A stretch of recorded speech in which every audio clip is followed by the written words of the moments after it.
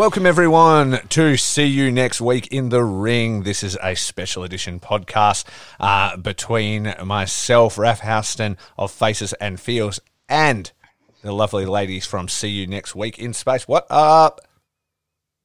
Hello, I'm Sarah, and I should throw it to Amy before I do my bit. I promised a bit, and I will do it, but first I just should say I'm Sarah Walsh, and I'm here with my sister, Amy Walsh. Yes, thank you. We'll get that someday. And here is the bit.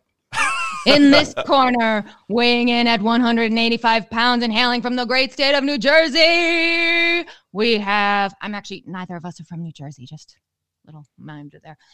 Massachusetts is too hard to say. We have the Walshified Rebel. That went terribly. I'm sorry, guys. I had such a plan. And the plan... I like where you're going with this. The plan ultimately needs to get us to this point, which is, let's get ready to rumble! And then, yeah! See, you could have let me know all of this. I could have had music cues ready and things like that. We can go back. We can start this whole thing again.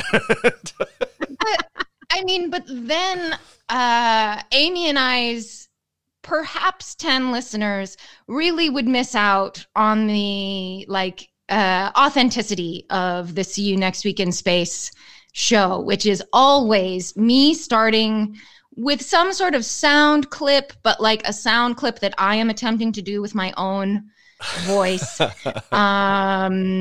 would miss out on all the awkwardness and the ill-preparedness. Right, just right. That awkward tension that flows through the podcast. It's what everybody's trying to hear. Yeah, it's a theme of our podcast. Yeah, exactly. Well, we know each other relatively well. It's my first time meeting Amy, but Sarah, the partner of my very goodest friend James, and she is currently in the United States, as is Amy. And when hearing their podcast, I really enjoyed it. They kind of break down sci-fi movies and stuff like that, much to Sarah's delight and sometimes Amy's disgust. And it made me think of my favorite one. I can't lie. Yeah. Yeah. The whole premise of the show is that I like things and Amy hates them. So she's signed on to a bit of a Sisyphean kind of labor of love. I don't hate things. That makes me sound like a real downer, but I hate specifically sci-fi. Correct. Well, once I heard it, the first thing I thought of was like one of my favorite movies when I was a kid, which crossed over between both things that I love, which is wrestling. And when I was younger, I used to really be into sci-fi and stuff as well. I like all kind of fantasy and sci-fi and things like that. I wouldn't call myself like a sci-fi head or anything, but when I thought of it, I was like, oh, it'd be so fun to talk about that movie. And then I just hit up Sarah and I was like, maybe we should just do like some kind of crossover. That could be pretty funny. Yeah, and I think you chose a real doozy of a movie. Look, I remembered it very differently, if I'm honest. That implied that I thought this was bad. And here's like the kind of thesis statement that I will return to throughout today, which is surprisingly exactly what I thought, if that makes sense. Much better executed in many ways than I would have expected.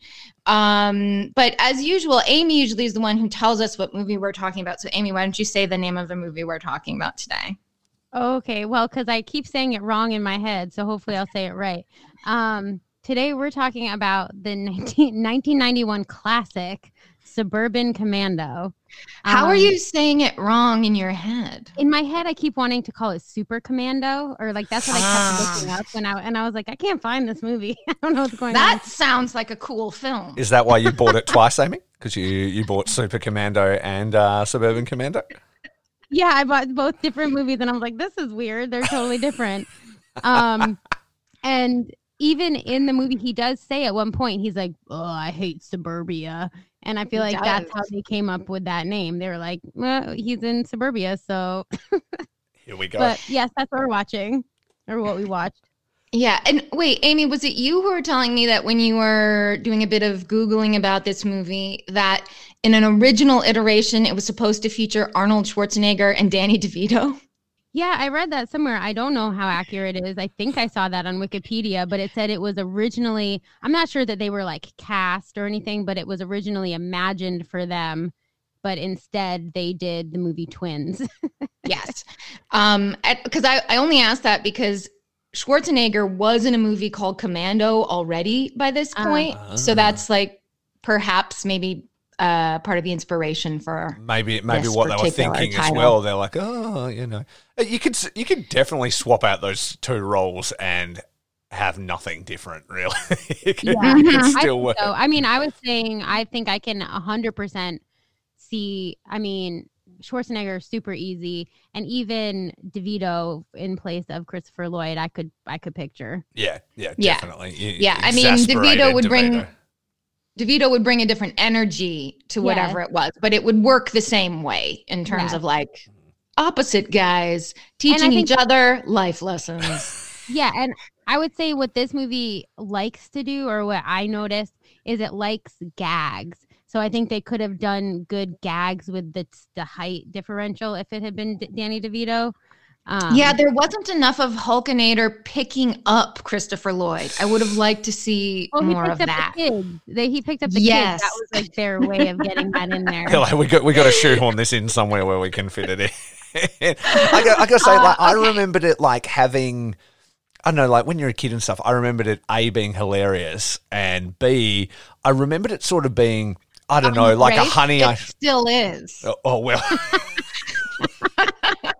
Well, maybe not in the way my child eyes saw it back then, but like I remembered it like, I don't know, like the family movies of that kind of era. Like I remember like a Honey, I Shrunk the Kids or something like that. And I remember like bonding between Hulk and the kid. And maybe that was me just projecting like, I wish my best friend was Hulk Hogan, this, superhero. But that's not really what happened. He barely even talks to the kid, really. He carries him into a room one time. And very much. No, there were whole sections where I forgot they had children. Yeah. Because they maybe show up for a total of 8.5 minutes in the whole. And when the guy, the male kid shows up, he mostly shows up with a pack of other kids. So I don't even know which one he is. Like, I'm like, and what is happening? And then the girl says like, ooh la la one time. And then like, that's about the only time you see her as well. So. They are strictly there for the one gag where Hulk walks in with both of them by the scruff.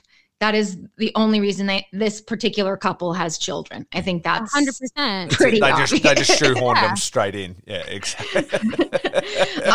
So maybe that's a good transition into talking a bit about like who is actually in this movie and what's going on. So for those of you who haven't listened to Amy and I's show, See You Next Week in Space, we usually start by talking about the different cast members just to kind of like ease us into thinking about, or for your purposes as the listener, since indeed this is not a visual medium, it might help you to kind of put yourself into the worldscape of the movie we talk about. So obviously we've already mentioned numerous times that Hulk Hogan is the featured player in this movie, but he is, and we'll get to him shortly, but he is surrounded by a surprisingly strong cast. And that's where I go back to surprisingly exactly what I thought. So, and like truly, when I was watching, I see Christopher Lloyd mentioned. I was like, what? And then Shelley Duvall after that. And then I really was like, what the fuck's happening? I've never heard of this movie. And there are indeed others who kind of come along who are of note. So I'll start by talking about so if Hulk is the main character, then the kind of his foil is a character named Charlie Wilcox, who was played by Christopher Lloyd, who was 53 when this movie came out. Now, I should also say that throughout this movie, I didn't know anyone's name. No. So in my notes and in my mind, every time Christopher Lloyd was on the screen, I kept calling him Doc Brown. Yes, of course. And he acted a little like that too. Yes, absolutely. It's his go-to, really, isn't So, it? yeah, I mean, and so anyway, Christopher Lloyd, by the time we get to 1991, he 100% already was Doc Brown. He would have been totally recognizable as Doc Brown. His earlier career, he actually starts primarily in the theater world and doesn't kind of transition into movies until the mid 70s. And in fact, his first movie role is as one of the inmates in the asylum in One Flew Over the Cuckoo's Nest from 1975 with Jack Nicholson as the main character. I recently watched One Flew Over the Cuckoo's Nest. It's rough. It is rough, but he's good in it. He's good. And it's weird to know, like going back now to realize that was his first movie is so weird because I saw him in that movie and I was like, of course they've got Christopher Lloyd. He's the weird guy. So and then after that, he's in Back to the Future and in Clue. He's in Who Framed Roger Rabbit. Oh, really? I also recently watched Clue and he's great in that too.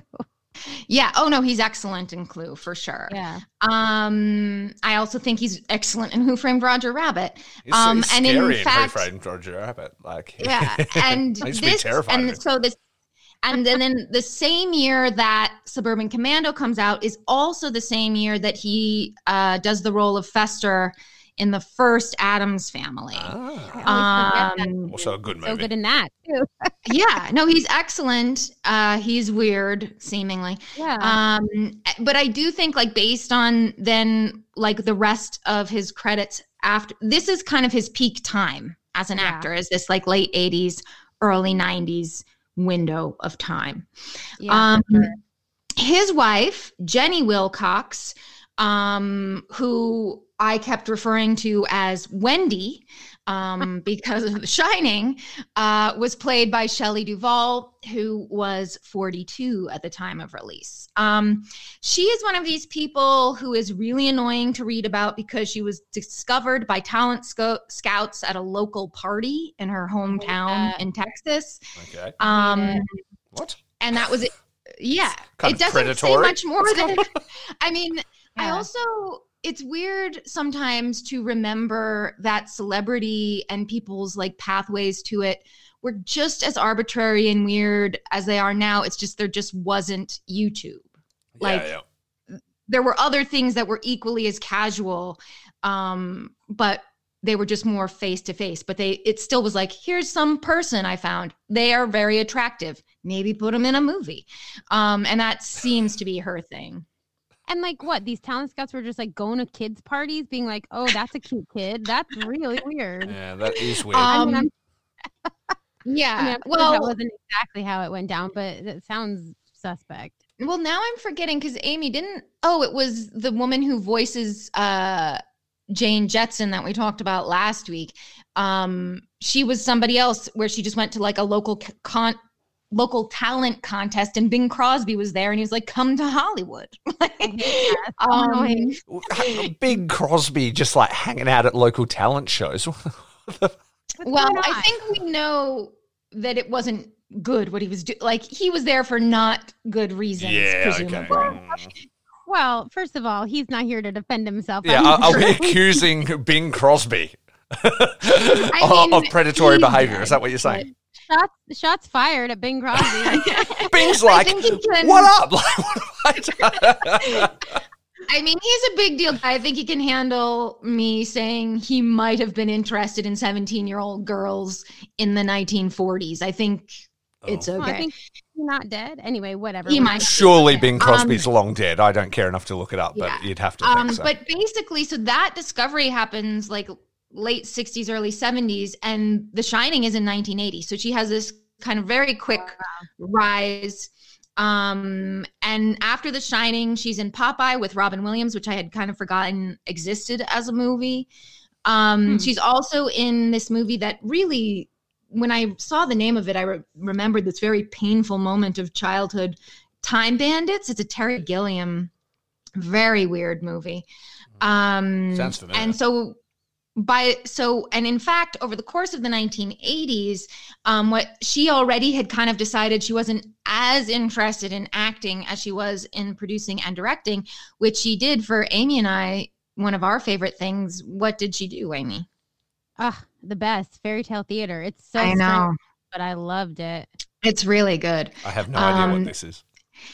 This is probably something that maybe didn't cross the Pacific. It was like, I learned from my research that this was actually, it would have been on like a premium station in the 1980s, but you could also get it as a VHS. And that's how Amy and I saw it. And it's these like hour-long-ish high production value renderings of fairy tales. So like, and but since it had it's all like famous people in it, like, Yeah. and we didn't necessarily know that at the time, but it wasn't just like random people. It was Right. like people who were famous at that time right. that adults would recognize, maybe not Right. kids. But Yeah, like so the Cinderella one I'm remembering had the girl from Flashdance, whose name I can't remember right now, and Matthew Broderick as like the main players, right, Amy?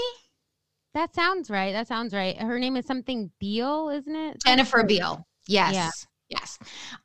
So it was like this kind of, I actually wish someone would do it now. It's a really good idea where like every episode is just one story and you have these high-end Hollywood actors do it. And they're meant to be kind of funnier and more just doing like what, entertaining. like traditional fairy tales and stuff Yeah. like that. Yeah, okay, yeah. Oh, So the first there's a market one, for that, surely.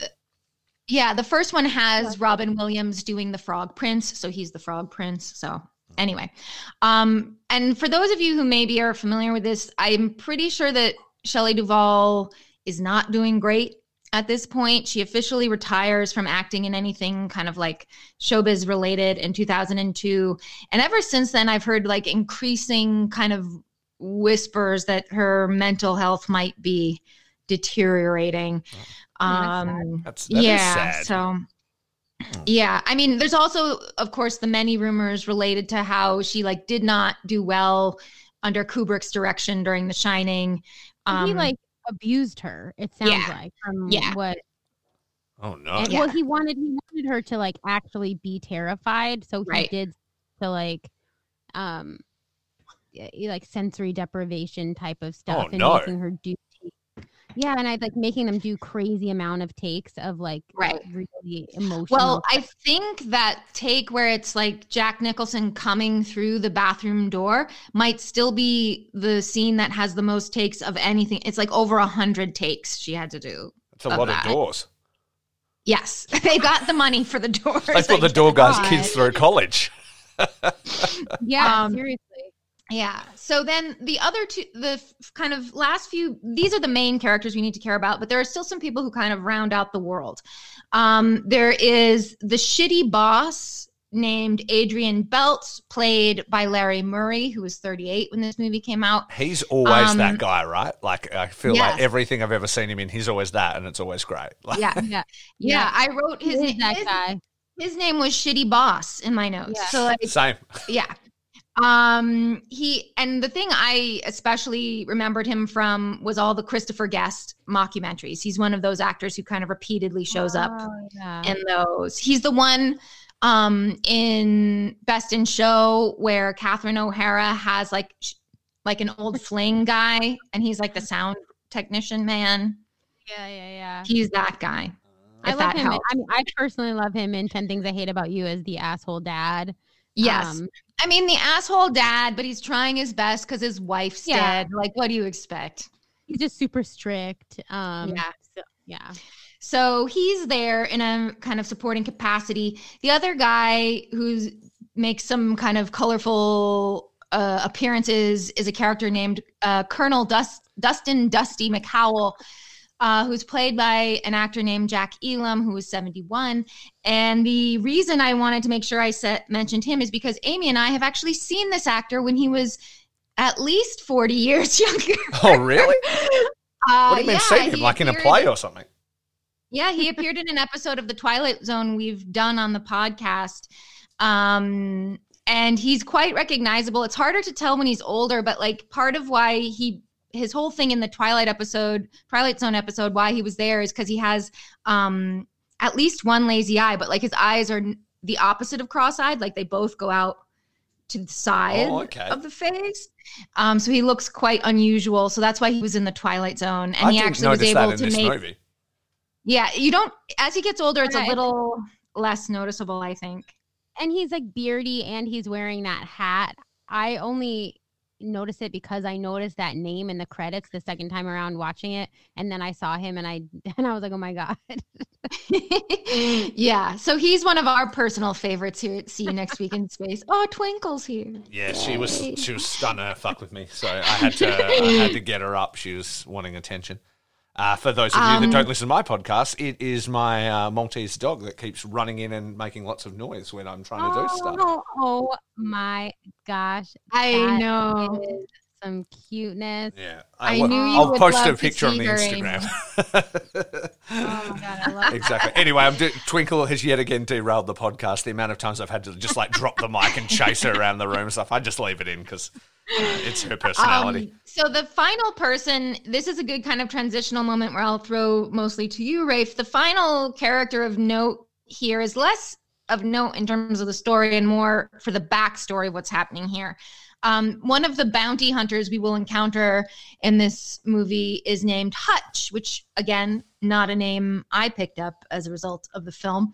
And it's played by a guy who is credited as Mark Calloway, who is 26, but who in the world of wrestling, I think already by this time was going by The Undertaker as his professional moniker. Is that true? Correct. Or has he not gotten there? No, that's correct. So he's the Undertaker at this point. And what's actually interesting about this, sorry, dog.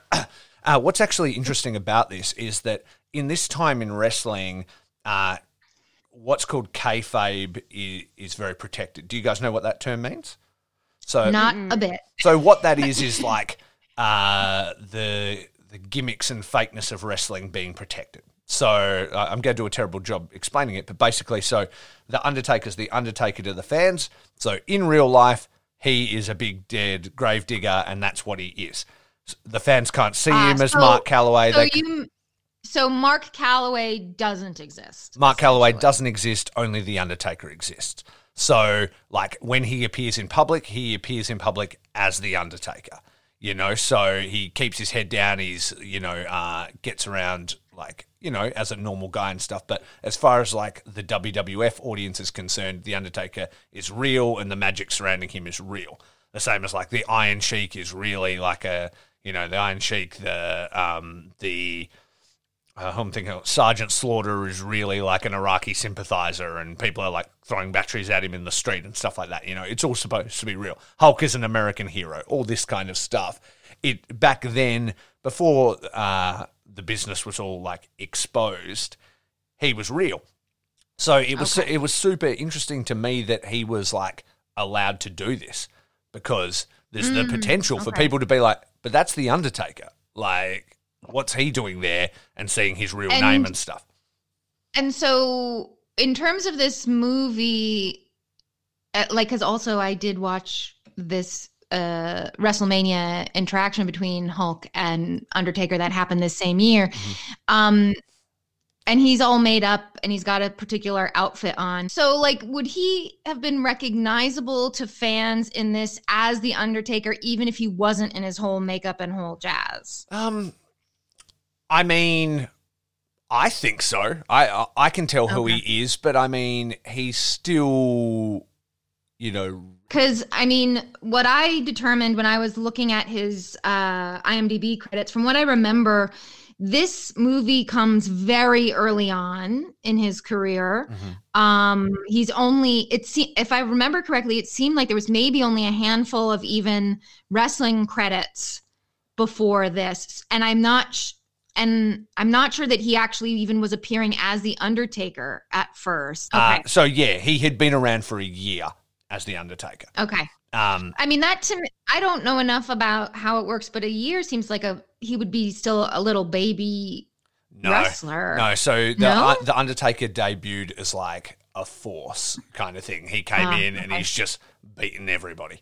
Like, I'm pretty sure undefeated at that point. Like when it came through, like walking in very slow, looking menacing, beating people very easily, that kind of thing. Like he was like a big monster. And he had like his little helper, pallbearer, who had like a real high-pitched voice and would carry around like a magical urn being like, yes, and like giving him power and stuff. So it was like the height of cheesy gimmicks, right? But so... This is hilarious. Yeah, exactly. So that's what it was. So for the listeners that have maybe come here for the wrestling aspect of this, I will say that around this time I was curious as to if Hulk was currently the champion. Because he has been the champion many times, like in his career, obviously, because he's Hulk Hogan. But he had actually lost it kind of prior to this. So there was a famous match between him and the Ultimate Warrior, which was a title for title match. So the Ultimate Warrior, again, undefeated, running real fast, doing like, crazy, these ones, people who know who the Ultimate Warriors will know that what they mean, raising the roof. Kind of thing, and he was the Intercontinental Champion, and they had a big WrestleMania match against each other, and Ultimate Warrior won that, which is a big defeat for Hulk, and then he was the double champion. But then Ultimate Warrior would go on to lose it at the Royal Rumble of January 91 to Iraqi sympathising Sergeant Slaughter due to the Macho King's interference, okay? This led to the Royal Rumble winner, Hulk Hogan, immediately challenging Slaughter for the belt, like, to WrestleMania that year. So March 24th, 91. So when this movie was released, Hulk was currently the champion.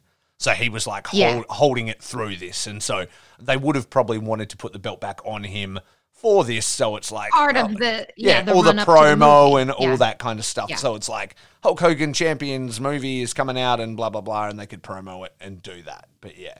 But then that would go on to have a little bit of controversy just after that, after this movie is released. And I can go straight into that, or we can save it. Yeah, so I know literally zero about wrestling. And, like, if I ask the question that's in my head right now, probably, like, everybody who's here as a wrestling fan would, like, turn it off and I want to hear it. Or, like, throw something.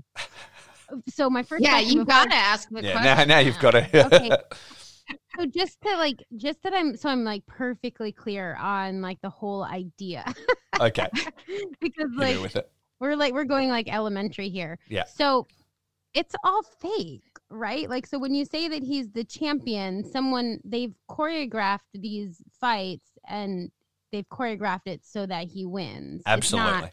Yeah, absolutely. Okay. It's all booking. It's basically what they kind of like to say is that wrestling is real, but it's predetermined. And so what they mean by that is they definitely kind of plan out what they want to do. They'll definitely plan out what they call high spots, so, exciting points of the match and things like that. Some of them will be... I mean, it's physically taxing. Well, that's the thing. It's like... I mean, I'm not... Yeah. And so what they'll do is they will basically kind of plan out what they want to do. Sometimes that'll be more heavily choreographed, or they'll just call it in the ring. A lot more experienced guys will just literally talk in the ring and do it as they go, kind of thing, and work it out. They know where they want to get to, and they know kind of what their finishing sequence will be, but they'll just like play out the match, and there's been some very famous ones that have kind of happened that way. I am not a wrestler, so I don't know the real ins and outs of it. But essentially, there's a booking committee or a booker. In this case, in WWF, it would be Vince McMahon. Maybe with the help of his right-hand man, Pat Patterson, R.I.P. He just recently passed away.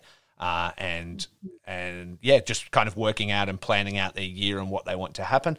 But they really will react to what the fans are doing. They'll change things on the fly and just kind of like book it week by week. They have a rough skeleton, but usually they'll just wing it. Yeah. And see how it goes. That's so interesting. It's such a like interesting art form, and it's why I kind of like it. Like, it's not just for me about like I think when I was a kid and I watched it, right, it was about it's Stone Cold, and it was like all the all the drama and stuff. And I think I thought it was real, but I knew there was a bit of the thing.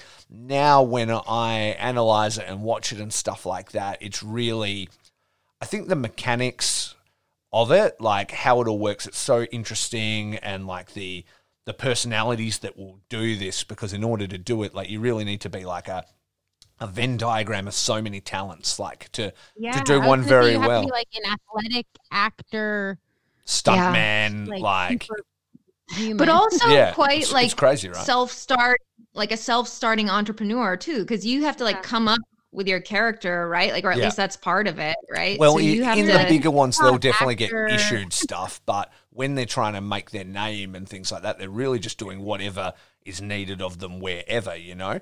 Right. And the independent wrestlers and stuff I follow now that are essentially like a band, you know?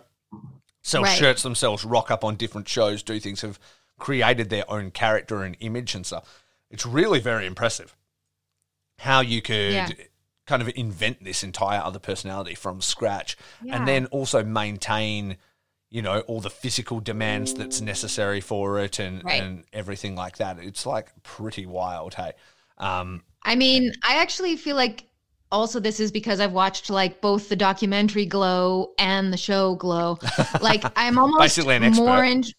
I'm like more interested in that background, like backstage stuff than I am in the wrestling itself, right? Like, to me, that's the more interesting stuff, is like all what you've got to do to then walk out and do, like, how long is a match? Like 5 or 10 minutes, maybe? Like, can be up to an hour, like, depending on what it is and what you're doing. But like some of the really more impressive taking ones. Breaks during that, aren't you? No, there's no breaks. That's shocking.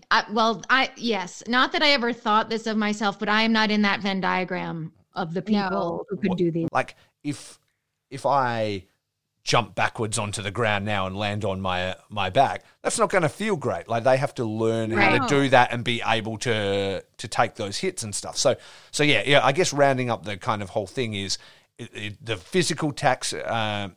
Like, the physical demands of it are very, very real. But if you've ever watched like a boring MMA fight or a boxing fight, they can go on pretty long, and sometimes they're not that exciting. Like, you're just rolling around on the ground doing nothing. I way more prefer the, you know, entrance music and the flashing lights and the drama and you slept with my wife and all the kind of like crazy stuff that goes along with it.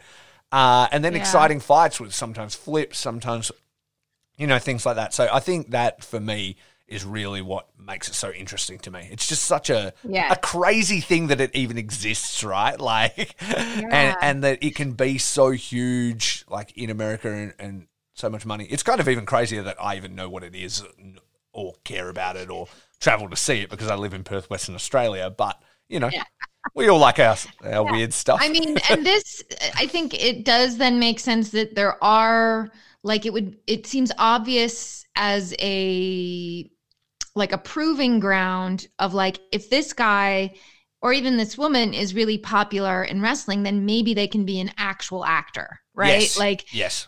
Because there is so much that is there already. Particularly, it seems like it would be a pretty obvious, like, action star, this person. So, like, now we have Dwayne "The Rock" Johnson, who is fully, like, probably, to me, he's like the multiple generations of people like this. Like, Hulk is one of the first attempts to be like, okay, we got this guy. He's pretty likable. He certainly sells a character. So maybe we can turn this guy into a movie star, right? Yeah.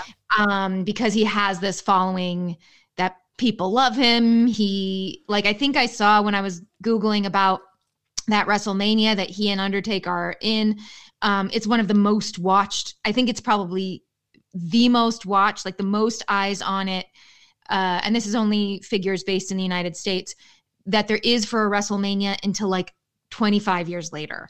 So it's because it's also right now, like, I should also say, and this, I think you could probably contextualize a bit better, Rafe, like Amy and I were talking about this earlier. This is this moment where wrestling is at a really big high crest for the United States, where everyone knows who Hulk Hogan is.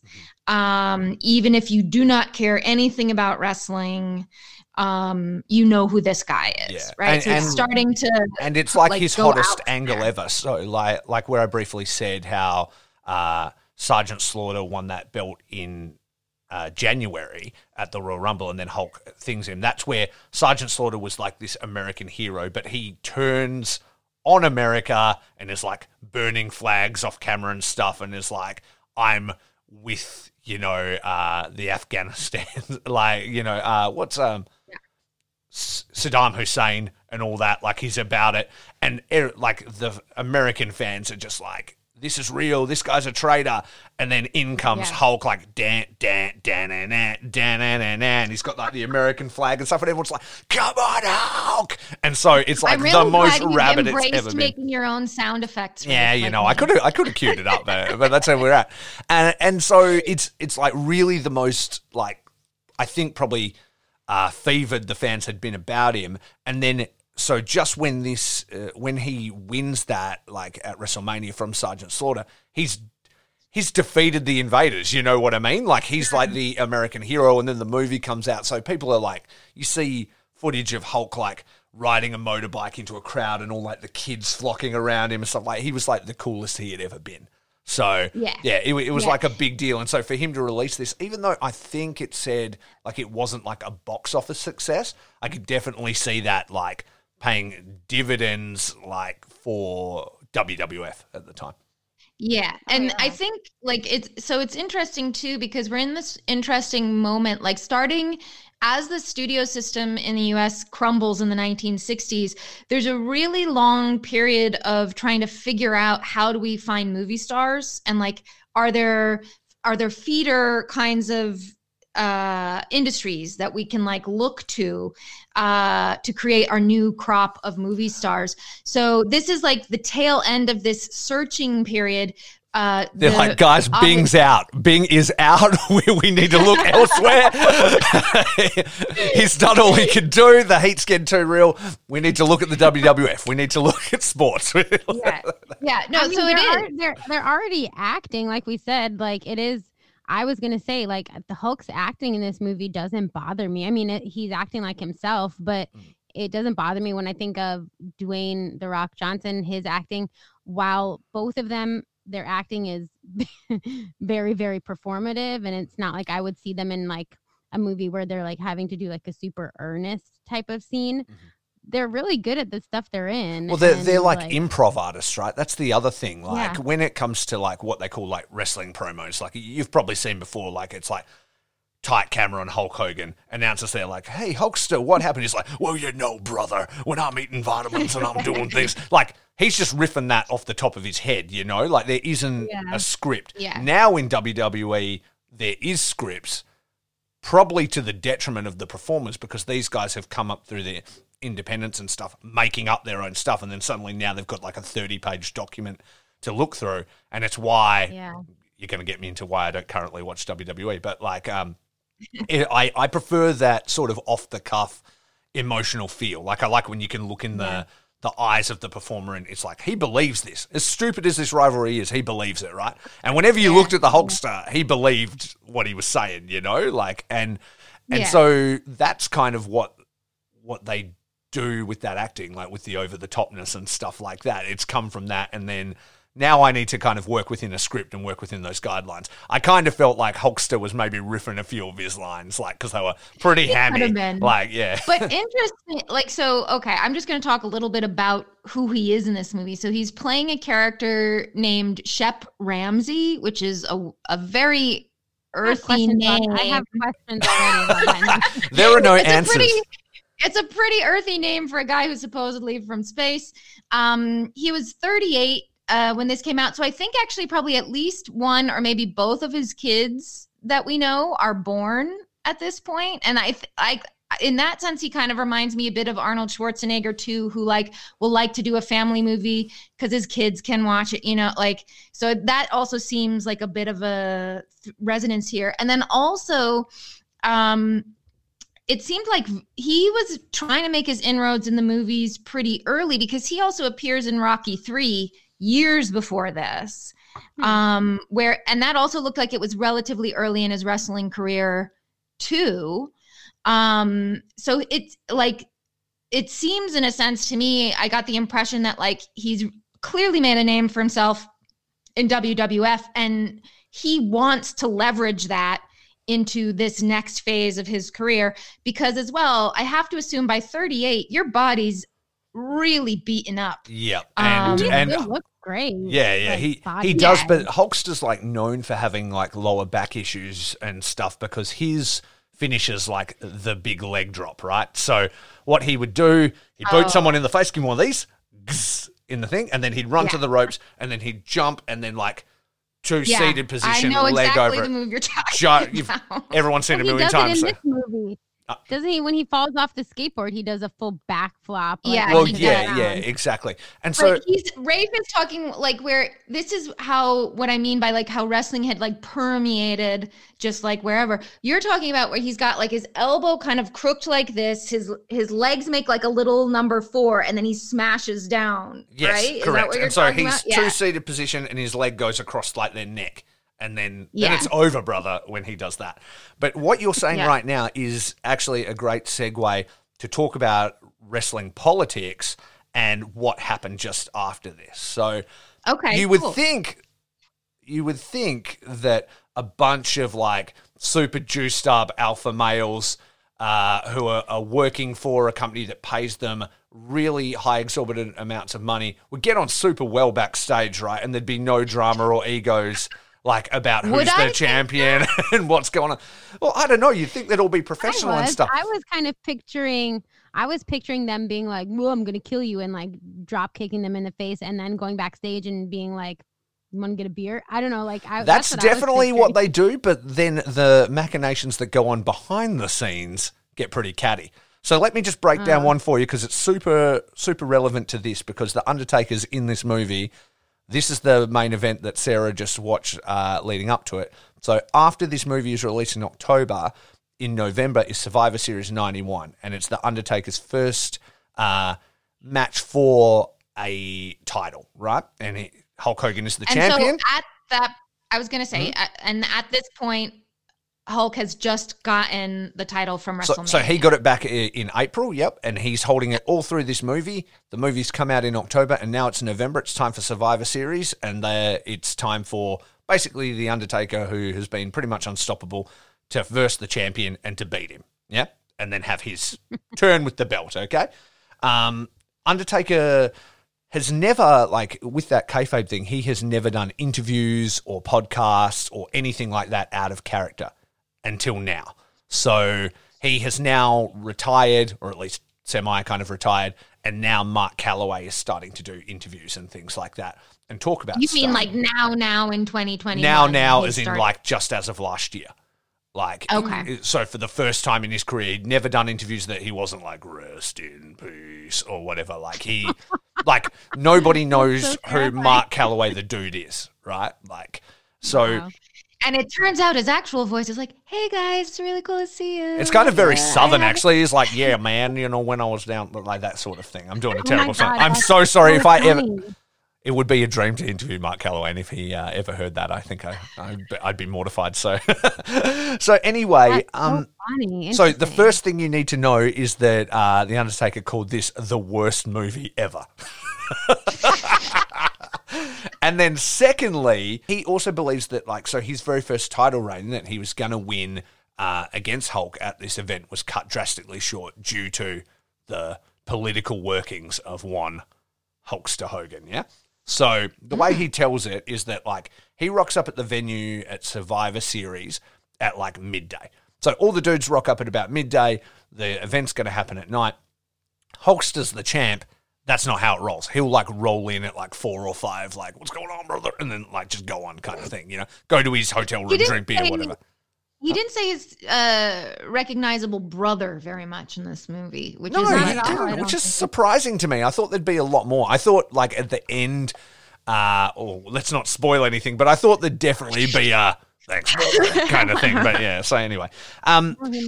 So he rocks up, but Hogan's, like, already there. And he's like, oh, that's kind of weird that Hulk's here. He's like, you know, the champ, and he's very important. He's not normally here. That's weird.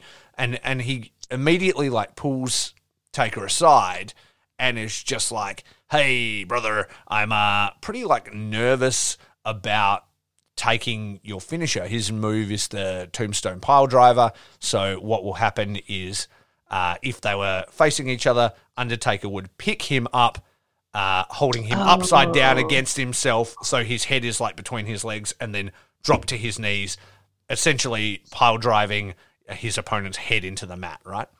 But he holds them very tight. There was a modified version of that in the WrestleMania clip that I watched. Yes. So how do you not break your neck when you do that? Well, that's carefully. They hold them very tight, and their head doesn't actually touch the mat, is what it is. And so Hulk's like, I've been having some neck issues, and I'm really worried about this kind of match, brother. And he's like, look, there's no way I'm dropping you.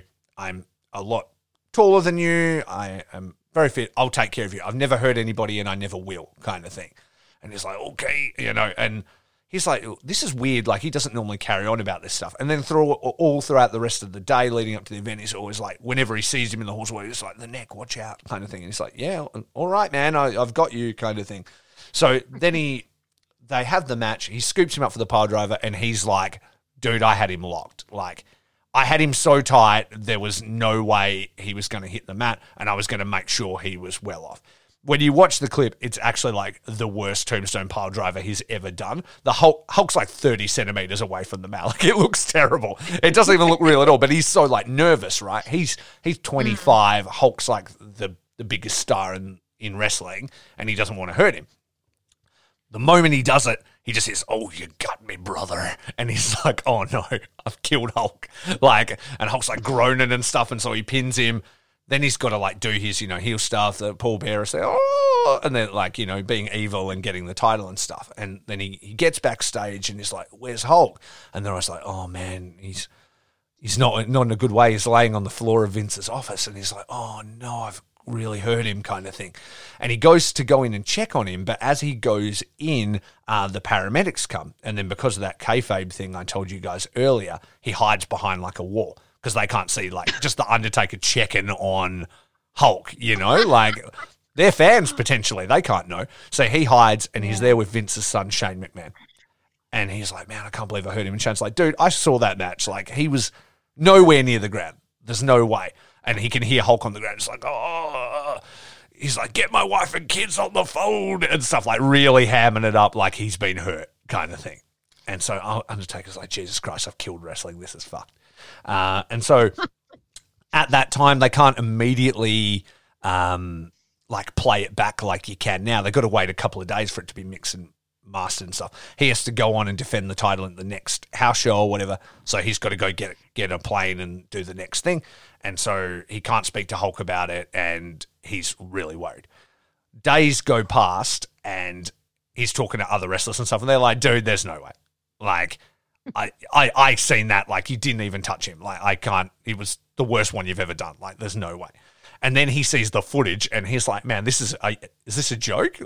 Like, this is nowhere near it. And so then he's like, I need to confront this guy back, because he's obviously talking to Vince. He's talking to people. Oh, brother, I'm hurt, blah, blah, blah. He's not safe. And basically kind of making it look like this young gun, this hot up-and-comer may not be safe. And maybe it's not the best idea to have like the most prestigious championship in the world on a guy that's not that risky. You know who's safe and never hurt anybody? The Hulkster. That's who. Yeah. And you know who else is trying to make a go of acting and wants to get the most money possible and things like that? It's the Hulkster. So maybe you should just get it back 6 days later at their next event. And so that's what it's leading up to. So 6 days later, they have an event called Tuesday in Texas. Undertaker was supposed to be holding on to it. At least he was. He never told he was going to lose it. And then he's told, you're going to drop it back to Hulk now, 6 days later. So he's like, I have to go talk to this guy, right? Like, I know I'm young in the business. He's obviously like the biggest, famousest dude. But I'm a man, and I need to stand up for myself, and I'm not going to let people like be saying that I'm unsafe. I take a lot of pride in what I do, yeah? And so he goes, sure. and he's like, Hulk, man, like, I saw the footage. Like, you were nowhere near the ground. Like, you didn't hit your head. I know you didn't. And then Hulk's like, oh, well, brother, what happened? You had me too tight. He's like, you had me too tight. And then when you dropped, it jarred me, and it really hurt, and blah, blah, blah. And he's just like, all right, man. He's like, okay, I know who you are now. And that is how it's gone. And then, on goes on, Hulk goes off. Undertaker becomes the, leader of the locker room, one of the biggest stars in WWE, and all the wrestlers always refer to him as like the captain, and he's like, whenever Hulk would come back, he was like, look, I was always cool with him. I'm always a professional and stuff. And he's like, but I know who he is. Like, and that was just how it was. And so it's pretty interesting to me that these two were in the same movie together, probably palling it up. And then 1 month later, he essentially stabbed him in the back and ruined his first chance at a championship. Well, no wonder Undertaker thinks this movie's horrible. Yeah, I know. Well, he might have a little bit of a vendetta because of that as well. I don't blame Terry Hogan for being like, I need to find a new way out of, like, maintain my fame, maintain celebrity. But like, honestly, the way really anybody who's doing any sort of athletics, by the time you're in your late 30s, you are looking for that way out. It's too hard on your body. Yeah. And he was in a prime position to try and make that jump. So like, because in 1989, he does another terrible movie, perhaps more terrible than this one, called No Holds Barred. The year after this one, he attempts a TV series that I have to assume, I never watched it and I never have even heard of it. But I feel like it must be a bit like the A-Team. He's in Thunder. It's called Thunder in Paradise. Yeah. And so like, it makes total sense that he's trying to do this other thing. But I think one of the limitations perhaps of coming out of the wrestling world and then attempting to make that jump, like, I honestly, so far I would say Dwayne Johnson is probably the guy who has done it successfully. Yeah, and now John Cena's sort of getting there a little bit. You're seeing him pop up a little bit, and he's so well spoken and things like that. You could definitely see it working. With all it would take is the right role. Same with Batista as well. In Guardians of the Galaxy, and then getting to do Bond and stuff. Those kind of three. Obviously, Rock being like the biggest movie star in the world is the premier. But like future President Dwayne The Rock Johnson. What is interesting about all of these guys so far to me is like, do I think Dwayne Johnson is a good actor? I'm not sure if I do, because I think he just is a good version of himself and all the stuff that he does. Right? He's just like a charming personality that's like super huge and very likable. And so whatever he does, you're like, sick, it's The Rock. Like, it's going to be great. Right.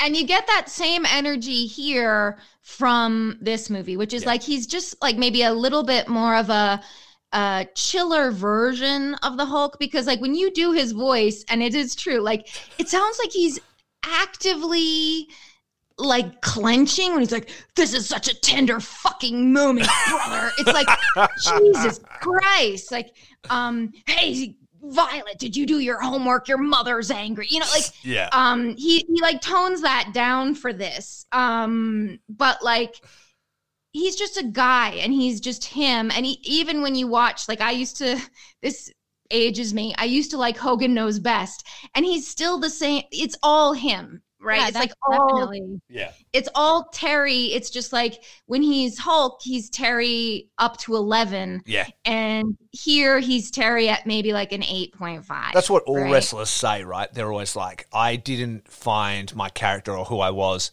until I just found myself at like 11. So Stone Cold is the same. The Rock is the same.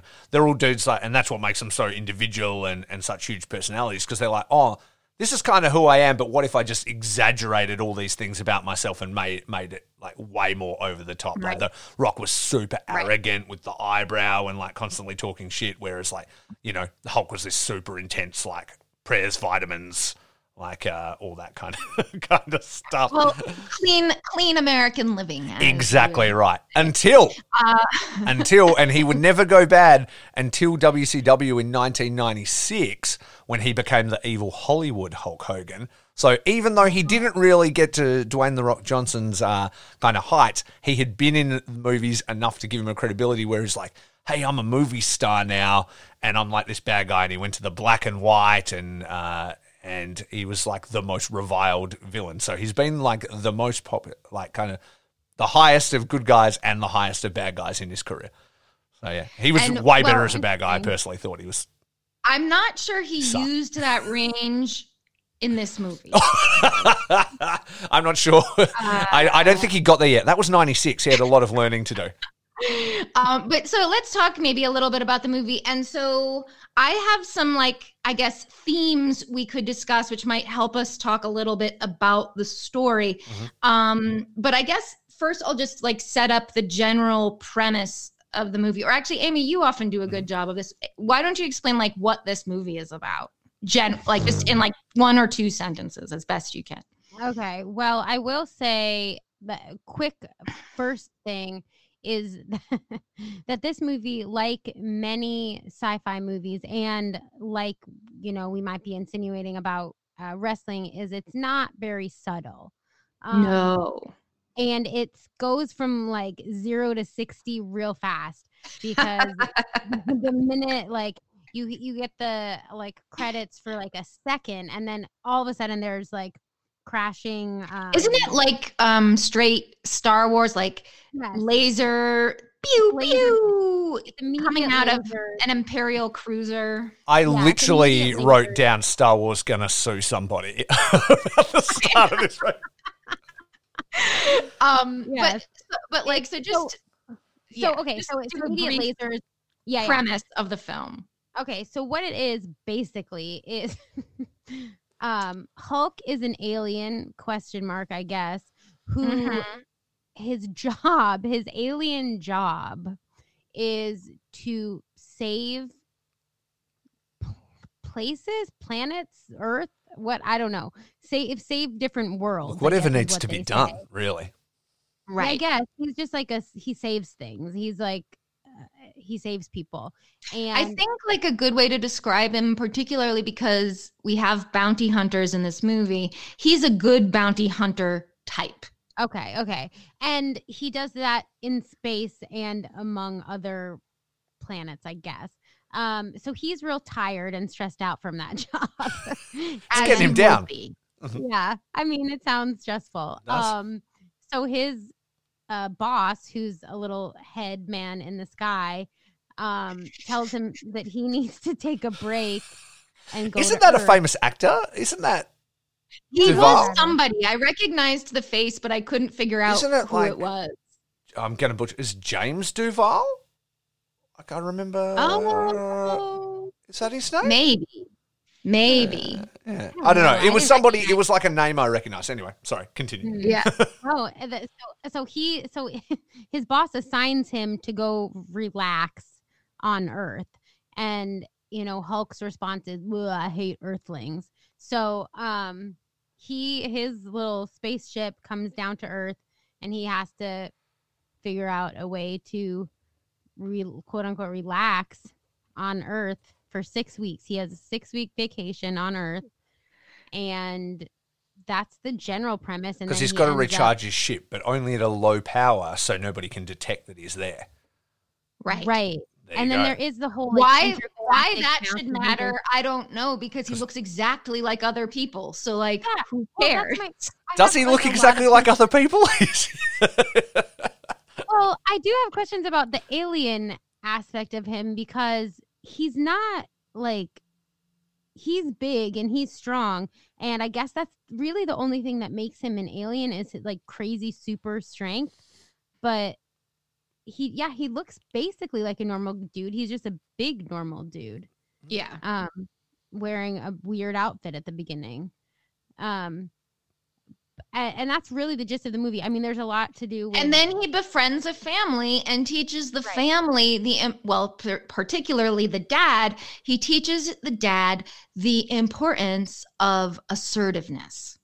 That's True. the motto. So I guess that's like the main theme of the movie. But my favorite part was the gags. I liked the sight gags and the just silly. There was just an The various unending feats of strength. stream. Yeah, but my favorite one, was when he first gets there and he sees the dog in the car with the muzzle and the Oh, yeah. lunch, and he's like, and then so it's a dude eating lunch, like, and the dog is in the car barking, and like telling his dog to shut up. And then you see Hulk look and the dogs in the muzzle and the windows are all up. Yeah, and it's a hot bad sun. dog owner. So shame on that guy. So then I don't feel bad for what happens. So then you see Hulk look at them, and then you go back, and now the dog is eating lunch at the outdoor restaurant. The guy is in the car with the muzzle on and the windows rolled up, and Hulk is walking away in the dude's clothes. Right. Full He Terminator needed regular moment. clothes because before that he was in his spaceman outfit. Right, and he got made fun of by some random guy on the street for his outfit. So he was like, shoot, I need to change. Guess you don't shop off the rack, do you, buddy? Something like that. I mean, yeah, the one-liners are key. So like, okay, so there are these are two separate themes that I thought we should discuss, which is one-liners, which could be like one-liners / sight gags. And then the other theme is Hulk's different Lukes in this movie. So where would you guys like to start? Okay. Yeah, do we want to? In the nature of your podcast, I actually went through this scene by scene and told the story of the movie. Okay. Do we want to do that and address each one as we go? Because I feel like I've earned the right to do it because it took me fucking ages. Yeah. You can absolutely do that if you like. Which was really punishing to do when you're just like, dog gag. Like, I did it with no sound on. So I watched it the first time and then I went back with no sound on and I was just like typing like little notes. So it's the first time I've ever done notes for this podcast. So I'm feeling very proud of them. So maybe I'll run through it real quick. Use them. Let's do it. Okay. So, yes, as Amy mentioned, we open up to an old school spaceship battle and I literally have Star Wars gonna sue somebody. I wrote down my notes say Star Wars X-Wings and Imperial Cruiser. Exactly. It's even like the shot of the big one coming over the top, like exactly the same. Yes. Do we have any proof that Star Wars was before this, or maybe Star Wars is based on this? Did they do it first? Didn't original Star Wars come out in 1978? Oh, okay. Yeah. Okay. It was Star Wars then. No, that's actually one of the things that I quite ended up enjoying about this movie, though I do wonder about what the copyright nature of this was. They incorporate like every element of family sci-fi into this. So we have the Star Wars kind of like space scenes so we follow this like space battle and then we go into the Imperial Cruiser and it's fat Darth Vader is there. That's the evil General Suter, I believe is his name. Yes. And we know he's evil because he turns around very slowly in a chair wearing black robes. Indeed. And then of course we've got Doc Brown who's in the mix, and there are later times, I can't remember now, where I would write down what other like sci-fi movie this thing was reminding me of. That is a great piece a million times. They just like take from these other things and are like, here you go. This is what kids like. Enjoy. They love it. Well, I will hope that you continue to bring them up throughout this as we go through. I'm going to need to know them. So anyway, he's very evil. He's turned around and he's got President Hashina, I believe is his name, held captive. And he's like, I've conquered like 4 worlds, bro. You need to be the next. And he's like, nah, I'd never surrender to you. That'd be bad. But then there's an alert. And we suddenly know by the fear in Suter's eyes that Shep Ramsey is aboard the ship. And he is fucking everybody up. Why is his name... they've got General Suter. There's like President Hashimoto or whatever you just said. Hashina. Why is his name Shep Ramsey? I don't know. Are there famous Sheps in the world? Like who? Hang on, let's have a look at this. Famous Shep. Let's see what happens and see. Maybe they've named him after somebody. It's just such an Earth name. Famous shepherds. There you go. Okay. Who's the most famous shepherd you know? Isn't it Moses or somebody? Huh? Who's the most famous? My name is Shep ever? So other people call him Shep. Yeah, but does he ever say that's my name, or they just start calling him that? They just start calling him. the whole premise of this opening scene is that everyone knows who Ramsey is, Right. and that strikes fear in the hearts of millions. Yeah, everyone's worried about it. They are concerned. I don't know why they chose that name. That's a weird name. It's so random for an intergalactic super bounty hunter to have just such a casual sounding name. He sounds like he should be a fucking golf pro. He does. Or like a used car salesman. Yeah, or something. like Shooter McGavin from Happy Gilmore. But also this then brings me to one of my favorite things, which is this first look that's revealed when Shep shows up. Because oh my God, this and as well, it's very kind of done in the way. So don't we first see a shot of his special mechanical boots clinking down the walkway? Yeah. And then gunfire, people getting punched. Yeah. And then we get a shot of his chest, I think, where it's a weird breastplate situation happening with no shirt on underneath. You catch a glimpse of the traps. Yeah, we get a nice shot of his cod piece as well, because even in space, you need some version of a jock strap, apparently. But my favorite part of this look, by far, which remains throughout the rest of the movie, tiny little braid down the side. Oh, yeah, that's and a gold pirate earring in the ear. You cannot tell me that the Phantom Menace didn't start doing those Jedi ponytails because of this. It's true. So you're so right. He took a little bit from them. They took a little bit from him. It's everybody working together. Perfect symbiosis between those two franchises. Yeah. They didn't know that they were actually sister franchises. Hear me out. Is Shep Ramsey a Jedi? No. He seems a little too brutish. Doesn't quite have the he might be in training, don't you get the braid? I'm not a huge Star Wars guy by any means, but don't you get the little braid when you're a Padawan or a trainee? Yeah. Maybe he's just figuring it out. True. Get off his That's dick true. about it. I mean, I agree with Amy. He's got a little too much rage that is not underneath the surface. It's fully at the surface. That suggests he's not really Jedi material, in my opinion. Maybe it's a dropout, like Anakin. But no, he could harness his rage maybe and get there. Yeah. I know, but truly that reveal, I was laughing in my house by myself, a cackle of laughter. Just when you saw him for the first time. I knew that there was going to be a certain amount of flair in a wrestling movie, I guess, or but that was this is even more than what I thought it was going to be. And then also what I noticed in this opening scene, so he's coming in and he's punching people in the face, making various jokes about jumping in the elevator and telling the guys who are in there that they're going down, and then the elevator goes down and you're of course. That's a good joke. But did you either of you notice that all of these shitty stormtroopers, I guess, they all had long blonde ponytails? No, I didn't notice that. I missed it. I'm sorry. Did they I know they all had some kind of face paint or eye makeup or something going on. Yeah. I can't even picture them now.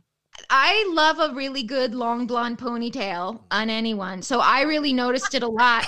And at first I thought it was, and it's also the early 90s, which was the era of the man with the long, long ponytail. And then I noticed all of them had it. And I was like, oh, so they've all put extensions on these guys, because there's no way that there are this many men who have the same type of ponytail. That was the casting call. They had those hats. Do you remember those hats that would have the ponytail that hang up? Oh, yeah. I totally remember those.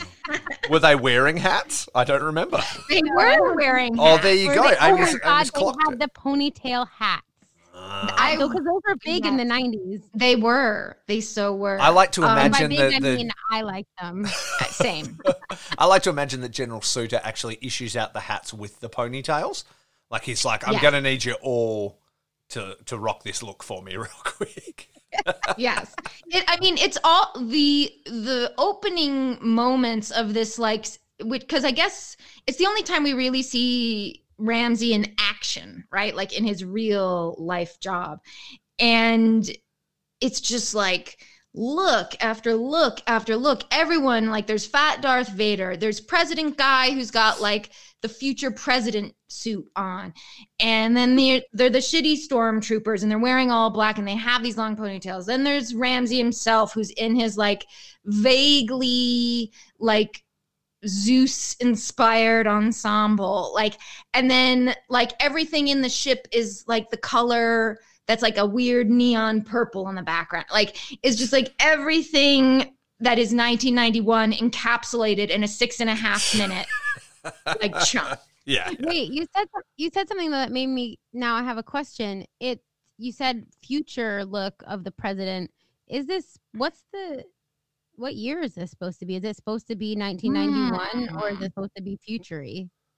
I think it's supposed to be 1991. I think it's 1991, it but 1991. But the spacelings are a bit more advanced than us, so they're already living our like 2031, you know.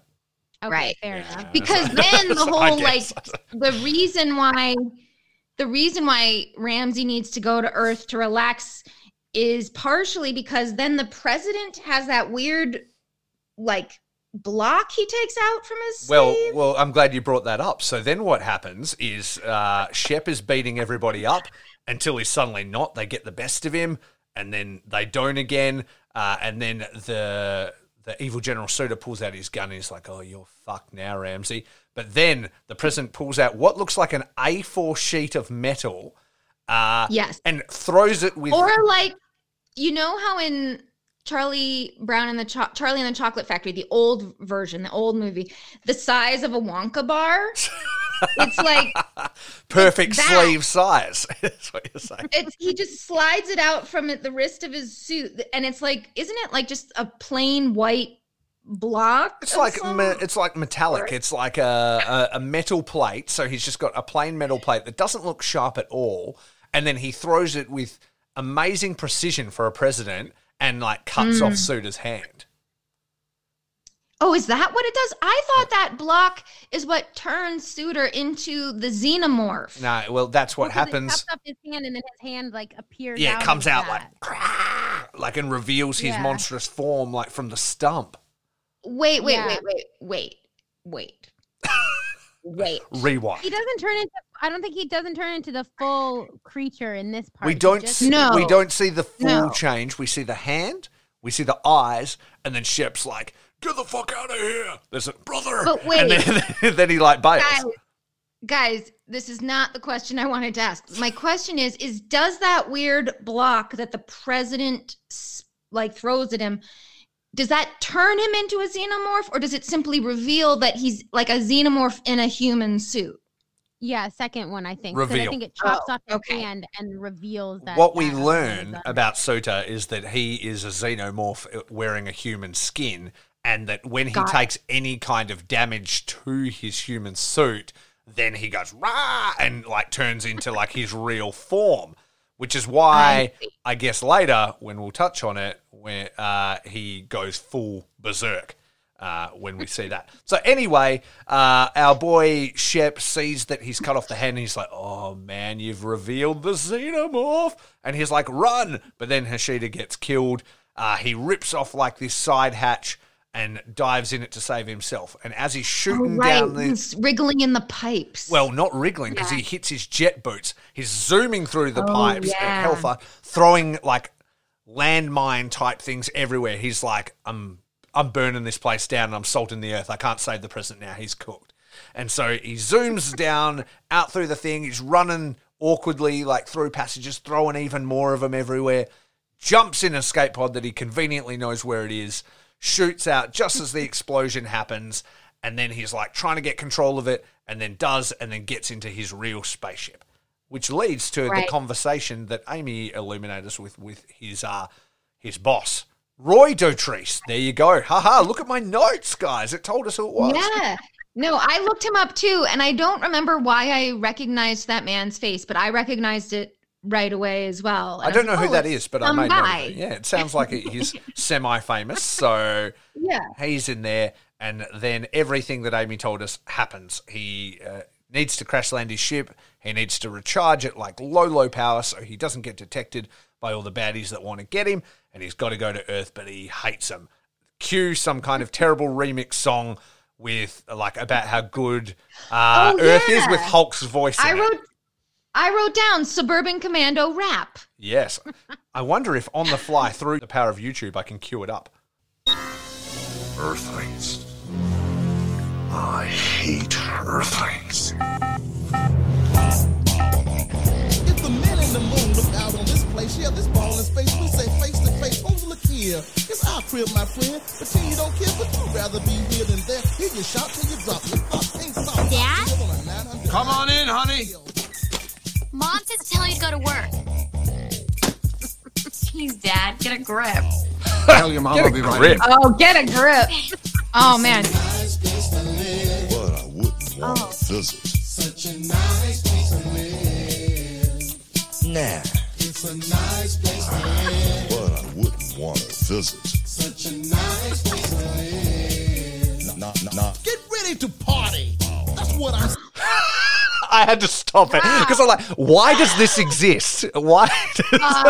P.S. That is way fucking better than I remember. Oh my I God. That's like that song. a bit of a jam, I gotta say. Like, It's a great like walking pace, which is what's happening. I think this is when he's walking down the street, but oh yeah, it is. Yeah. Well, this is what we're currently looking at is Charlie, who's Christopher Lloyd, has been welding a skateboard. They love skateboards in this movie. Welding a skateboard. Oh, yeah. Then his daughter comes in, interrupts him, and then he's like walking to work. So he's got his welding helmet on and he's putting on his suit jacket. Yeah. And so he's going to go but talk also to his wife. this is like that time, I'm sure it was like this in Australia, but in the US, like this was that time where like people were like, the way we show something is cool is with rap. Yeah. Oh, Like, that's how you do it. And so then you'd like get things like Bill Nye the Science Guy being like, yo, let me tell you all about like protons. And it's like, no. This is whack. Or like, you know, it's like, learn about the environment. Let's have it said. Like, and you're like, whoa, man. Like, I don't know. But I like I'm it. into it. I like it. I always There's like the something- like Jesus raps and stuff that like the super like Christians doing stuff on YouTube. We watch them all the time. Like Jesus is my friend. Have you like that kind of stuff where it's like, yo, you could be friends with Jesus too, and it's like, no, and I don't want to be friends with you. Like, I mean, There's this is some good flat Earth rap too, if you're into that genre. But like to me, this sums up what I think I find most endearing about this movie is it is such an obvious product of its time. It's like literally doing every single like pandering, I guess you could call it, or whatever, but like it's doing all of them. It's not like sticking to one. It's like, oh, well, we're going to have these Star Wars references and we're going to have a cheesy rap and we're going to do skateboards and we're going to have hammer pants. And like, it just doesn't stop. It just does all of them, which again, like I didn't do enough looking into like the production company that's involved in this, but that too, to me, like fits with the wrestling side, right? Like, why do just one thing when you could do all the things? just do them all at once. It's fine. Yeah, it's like put them all together, whip them all up, and it'll be great. And watching this movie is like a time capsule. Like, it's just so hilarious. It's really.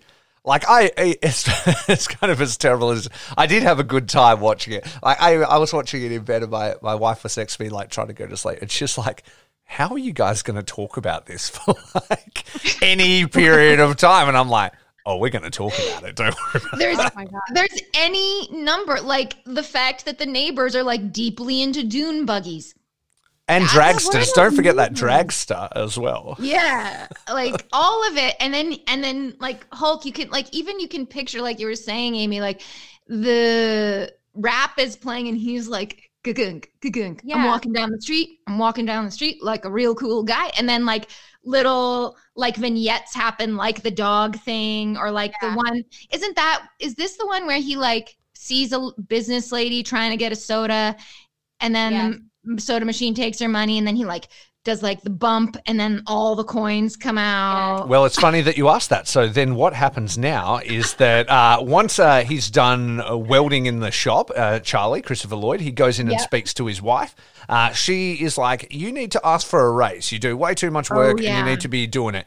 He's not really keen because he's pretty mild-mannered, and he's worried that like if he asks, he doesn't get it, then he'll be out of work, and he doesn't want that to happen. He's playing it very safe. Well, and that's the key. There's multiple times over, Shelley Duvall and Doc Brown say to each other, play it safe. Like that, like is said about 1,000 times in this short. That's like their mantra, or his mantra anyway. Yeah. Until he really gets to know Shep Ramsey. So this is what we're going to learn. Be more assertive. So it then cuts to him. He's like, look, I promise I'll try. And then it cuts to him in the office, and he's like carrying on like, I work my butt for this company and I do this. And you're like, oh, he's really giving it to him. But he's just talking to the secretary who's like outside. And she's like, cool, all you need to do now is tell it to our sleazy boss. And he's like, yeah, I will. And then it's like time to go in and see the sleazy boss, who's like a pretty funny dude, really. This like we said, this actor's like always hell funny. Yeah, and then also an important development that happens in this scene where Doc Brown is trying to ask for a raise. His boss shows him those awards. Yes, so the awards that he has been taking credit for other people's work, and they're all conveniently in pure simian crystal. That may or may not come into play later, but he's got a cabinet full of crystals. It's weird how someone would say the phrase pure simian crystal in a way that suggests, one, we all should know what that is. And two, it's just like a hint more of information than seems necessary. And it's not like even a flex. It's not like this is 24 karat platinum. Like it's not like 24 karat gold. This is pure diamond. It's like, this is pure simian crystal. I have lived for 30 plus years of life. I have never come across pure simian crystal. I've never heard of like rappers wearing it on a chain. Like I've never like even gone to my grandmother's house and seen like small animals or goblets made out of it. Like it's not a thing that people flex on. So the fact that he's so into it, and that some architectural body is giving it out as awards, is very interesting to me. It's a choice. Also, just Googled it. Simian does appear to be some form of crystal. So by saying simian crystal, he's saying crystal? Is that what you're telling me? No, okay. So the images that go along with this are just a bunch of monkeys made out of crystal. So maybe this isn't as real as I thought. Oh, so maybe they do make those small animals that my nana had at her house out of simian crystal. I think. Okay, wait. Hold on. Yeah. So no, simian crystal means nothing. Oh. That I now. Okay. I just wanted to figure that out.